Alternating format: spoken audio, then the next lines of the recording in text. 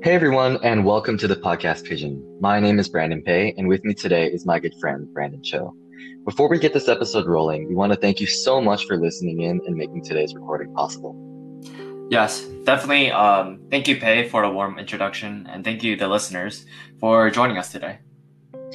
In today's episode, we're going to start off by introducing our mission statement and by setting the tone for the next few episodes. Additionally, we'll go into why we named ourselves after a bird and how that applies to the aforementioned tone. From there, we'll jump right into talking about today's topic. Cho, do you mind starting us off? Sure, not a problem. The Podcast Pigeon team is a small group of, extremely passionate and socially conscious individuals. We believe in being positive influences, and as we work hard to increase awareness within our respective communities, we would like to discuss topics that may be perceived as either controversial or sensitive, and we encourage our listeners to view themselves as part of a global family that shares a communal responsibility to positively impact our home.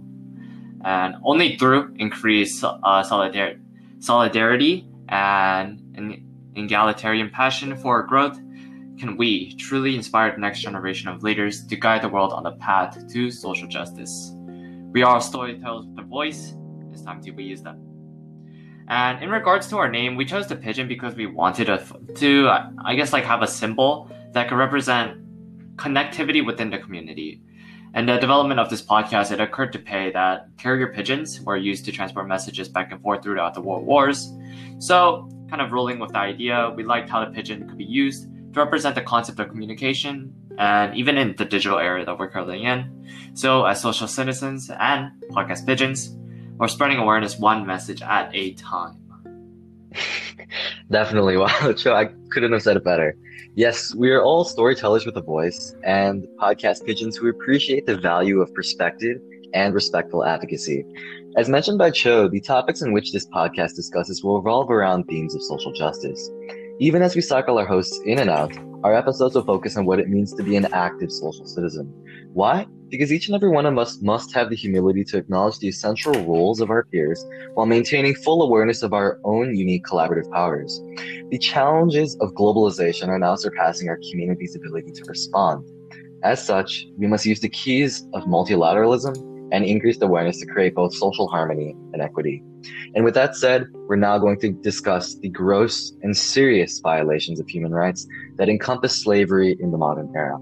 Cho, let's start with past and current international action.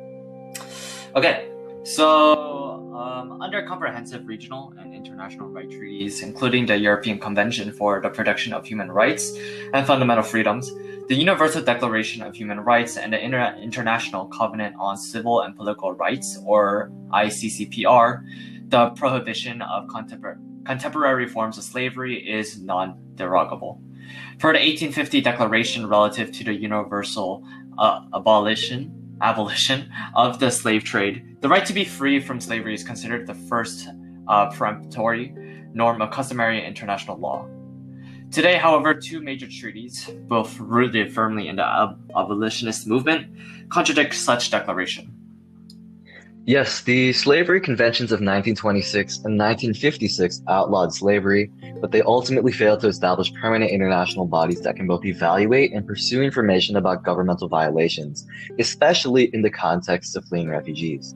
The International Court of Justice, or the ICJ, has identified protections from slavery as one of two examples of obligations erga omnes arising from human rights law, or a country's obligations owed to the international community. Through this recognition, it's understood by countries around the world that the practice of slavery is a crime against humanity, and that the right to be free is considered so fundamental that all nations have to stand to bring offending countries before the court of justice. Abolitionist outrage has created momentum for the rhetoric of many bilateral treaties that outlawed bondage and the passage of anti-slavery regulations. However, the problem is the majority of efforts have proven to be unilateral, thus making them both ineffective in practice and irrelevant in discussion. The concomitant calls for the right to be free can be found in Enlightenment reasoning, where the abolitionist sentiment would eventually become a truly international concern. But in the context of the modern world, such sentiment towards migrants and refugees is not shared, as evidenced by the aforementioned predicaments. Although existing instruments regarding contemporary slavery apply to both migrant workers and aliens, specific means of exploitation akin to slavery affect refugees in particular. Cho, will you explain this next part? Yeah, no problem. So basically, all victims of forced labor, survival status, and slavery are deprived of their rights under the ICCPR Article 12 to freedom to choose their residence and liberty of movement. They are prevented from utilizing their right of access to courts and to a fair trial by their employers and controllers. The lengthy catalog of abuses of one's rudimentary rights that accompany slavery is endless. In the harshest cases, such abuse includes the removal of one's cultural identity, i.e. by giving them a new name, forcing them to learn/speak a new language, and even trying to force them to change their faith. This, thereby, subjects them to coercion in violation of Article 18 of the ICCPR. And just adding on to that, other cases of contemporary slavery also involve preventing victims from establishing a family. All cases involve violation of the right to both impart and receive information, their right to peacefully assemble, freedom of expression, and last but not least, their freedom of association. Changes definitely need to be made around here. No, they definitely do.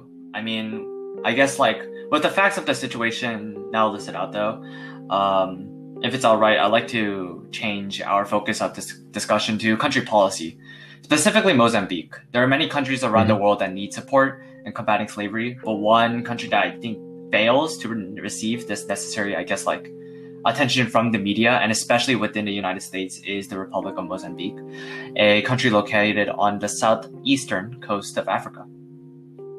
For sure, I think that's a good idea. And I also think it's really interesting how you prefaced media attention by saying necessary.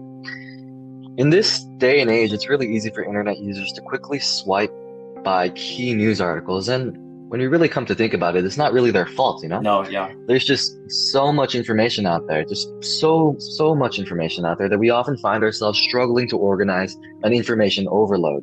It's like facts are being regurgitated in the media, and that makes necessary discussion, increasingly difficult. It's very hard to have them. There are two ways to work around this, however, and one is by cleaning up the World Wide Web. An impossible task, by the way, as there's simply just not enough time and energy to do so. The second way is to continue to push meaningful sentiments out in the world with the hope that people will listen and potentially chime in to share their views and incite positive change. With this, Cho, let's talk about Mozambique. Yeah. So I guess an example of something that's happened in the past is that in October 1986, the South African government announced its decision to freeze the work permits of 68,000 Mozambicans legally working with the state, thereby slashing Mozambique's greatest source of foreign exchange earnings. And from this, later that month, South African extremists ransacked towns and tracts of territory away from government control. As far as I know, over 300,000 Mozambicans fled in error, joining more than 500,000 of their compatriots who had taken refuge in neighboring states. But due to this inflation of refugee populations, the Red Cross was forced to leave the state in retaliation for the expulsion of a South African delegate from a Red Cross summit in Geneva. So, hey, it's definitely not a good situation there. Definitely not. And yeah, I remember reading about this. The expulsion exacerbated already inflamed sentiments as Mozambique now struggled to cope with its massive population displacements, a growing insurgency, and the prospect of cut foreign exchange earnings. Yeah, and I guess what we can conclude from this is that Mozambique is in a state of emergency, and approximately 4 million of its citizens who are seeking sanctuary almost in neighboring countries require immediate protection and assistance. The argument that Mozambican refugees are fleeing turmoil cannot be disputed, and therefore the fact that these refugees are invariably welcomed in their locations of asylum by distant relatives is also beyond question. However, the state governments continue to ignore the plight of these refugees. Only when faced with an overwhelming refugee presence do the UNHCR and state governments begin to respond in accordance with international laws. Mozambican refugees and the disparities that they face on the day-to-day basis are being ignored. And, that's ridiculous, No, I completely agree. I mean, as we mentioned before, change must be done. Mozambique hosts approximately 42,000 asylum seekers and refugees within its borders, most of them sheltered in maritime camp in the Nampula province. And in its early development, the maritime camp was very remote and underdeveloped. barely providing the basic first aid necessities that so many refugees and former slaves in life-threatening conditions really definitely needed. Since then, the Mozambican government has renovated infrastructure, but the nation still lacks the resources and finance required to effectively and sufficiently support rehabilitation programs for refugees and former slaves. No, the reality of the situation really is that forced labor is a common practice in Mozambique. Female and younger refugees, in addition to Mozambicans in rural areas, are trafficked for domestic servitude within long hours, no pay, and honestly horrendous conditions. Mozambique currently serves as a trafficking transit point due to its proximity to South Africa as well. Yeah, I definitely hear you. And, just due to the dilapidated conditions of the aforementioned camps, refugees are often targeted and manipulated through the promise of employment, education, and other social mobility in exchange for domestic servitude and sexual exploitation. Trafficked Mozambicans and refugees alike often labor for years away from home under atrocious conditions before their exploiters dispose of them. Again, dispose of them through reporting as illegal migrants and having them deported. And even though the government itself demonstrated progress, at least, in trying to remedy the situation by passing a, comprehensive set of human trafficking laws in 2008, needless to say, the corruption in the country often hinders its prosecution efforts. Which is more of a reason why we need to step up. Those who have much should give back much, and more. Exactly. I mean, with that said in mind, I think it'll be a good time to kind of transition to discussing potential solutions. I mean, the following solutions by all means are not, enforceable in the sense that they could be put into action like right now. However, they are merely policy suggestions that we'd like our listeners to ponder upon with the hope that you too will maybe be able to find a platform to act upon. Whether those actions line up with what we're about to share, or maybe they're on a completely different platform of your own. But I guess at the Podcast Pigeon, we simply wanted to get the word and our message out there. So, as we talked about, we need to navigate our ways around media noise by encouraging communities to emphasize the social justice themes and topics that need to be addressed. Pei, will you start this section off for us? Of course, as we take this next steps to reconceptualize slavery within the broader framework of the international community. For example, we discussed a case study on Mozambique to increase awareness about a country that is often hidden away by tailored news sources. Cho and I are both pushing for a paradigm shift from abolition to empowerment through two approaches that focus on the economic and social rights of victims. Solution one being indivisibility. Unlike previous efforts, the discourse for all contemporary forms of slavery must establish bold platforms for the enslaved. By understanding the relationship between discrimination, poverty, few employment opportunities, and modern enslavement, the concept of slavery, especially in the context of refugees, need to be expanded to include civil, political, social, and economic rights. In line with that thought, the preamble to the International Covenant on Economic, Social, and Cultural Rights, or ICESCAR, recognizes the indivisibility of human rights by explaining how the ideal of free human beings enjoying freedom from fear and want can only be achieved. The conditions are created whereby everyone may enjoy their economic, social, and cultural rights, as well as their civil and political rights.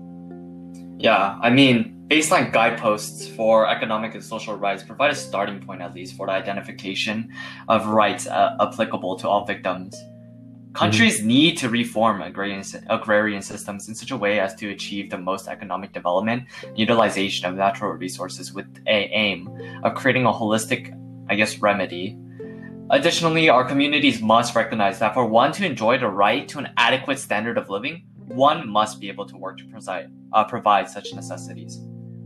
And, that's so right.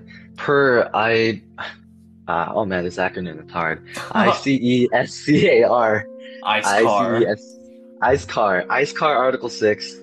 We recognize the right to work and call upon our listeners to encourage policymakers to stimulate vocational guidance programs and vocational training. The workplace must become an arena in which people have power over their own lives and well-being. Provided how extensive the catalog for rights is, for example, the right to work, the right to property, the right to an adequate standard of living, the right to education, the right to personal security, the right to health, and the right to participate in the development of initiatives aimed at destroying slavery, the proposed list authorizes guideposts to enable enslaved workers and refugees to identify all infringements upon their rights in a multitude of contexts. The autonomy of the worker needs to be highlighted here as well. International laws must shift away from the language of victimization to the agency of the enslaved. Without a doubt, slaves are victims of terrible delinquencies, and all slave owners should be incriminated to the full extent of the law. However, situating the discourse on enslavement solely within a human rights context establishes dual recognition of their voice as holders of rights and members involved in the discourse on slavery. What Cho and I really believe is that truly meaningful strategies need to include enslaved persons into all discussions with countries on how to address the policy dimensions of marginalization. According to Richard Falk, consultation and popular participation needs to be at the very core of an effort to build a human rights culture. Victims of human rights abuses, in particular slaves, need to share in this international process. The creation of human rights law needs to be attuned to both substance and the participation of all vulnerable elements in the dynamics of fostering social justice. Quickly, Cho, let's go through our second approach. Yeah, no problem. Our second approach is to encourage a unified international front. A comprehensive global human rights treaty on contemporary forms of slavery will be a step in the direction towards obviating the problems of multiple international instruments with different parties. Recognizing the overlap in practice between the eradication of slavery and the abolition of forced labor, all conventions must merge under one instrument to facilitate approval speeds. Additionally, the forming of a new convention would serve other reciprocal purposes. We believe that a shared agreement among countries and communities would find those specific methodologies so reprehensible that they constitute the crime of slavery. Essentially, we're pinpointing different legislations that constitute slavery and removing them from any future actions. The provisions of social and economic rights of the enslaved will create the basis for innovative norm setting in the global arena. Now, if I'm not mistaken, correct me if I'm wrong, but the UN General Assembly has actually released detailed criteria regarding the creation of new international human rights treaties. They are 1. All rights must reflect a fundamental social value. 2. All rights must be relevant in the world of diversity. 3. The treaty must be capable of achieving a near unanimous international consensus. And 4. The treaty must be consistent but not repetitive of existing human rights law. 5. The treaty must be precise enough to effectively provide obligations and identifiable rights on part for each member state or country. Wow, I think you got all of them, all 5 points. Yeah, the formation, guys, of a new convention on contemporary forms of slavery meets such criteria. In addition, the international community must establish secondary criteria that define the constituent elements of slavery through such a unified convention. Per this agreement, practices that encourage slavery need to be recognized as such. Slavery. The inclusion of a wide array of exploitative actions under the proposed rubric will put doctrinal confusion to rest, thereby adding an element of transparency in an already muddied international community. And with this, we'll stop for today. Thank you, everyone, for listening to this episode. We hope this helped you in your understanding of the topic of modern slavery, and we encourage you to recognize your roles in society as social citizens. As Martin Luther King Jr. once said, the hope of a secure and livable world lies with disciplined nonconformists who are dedicated to justice, peace, and brotherhood. As members of one big world, what affects one affects us all. Thank you again, and please stay safe.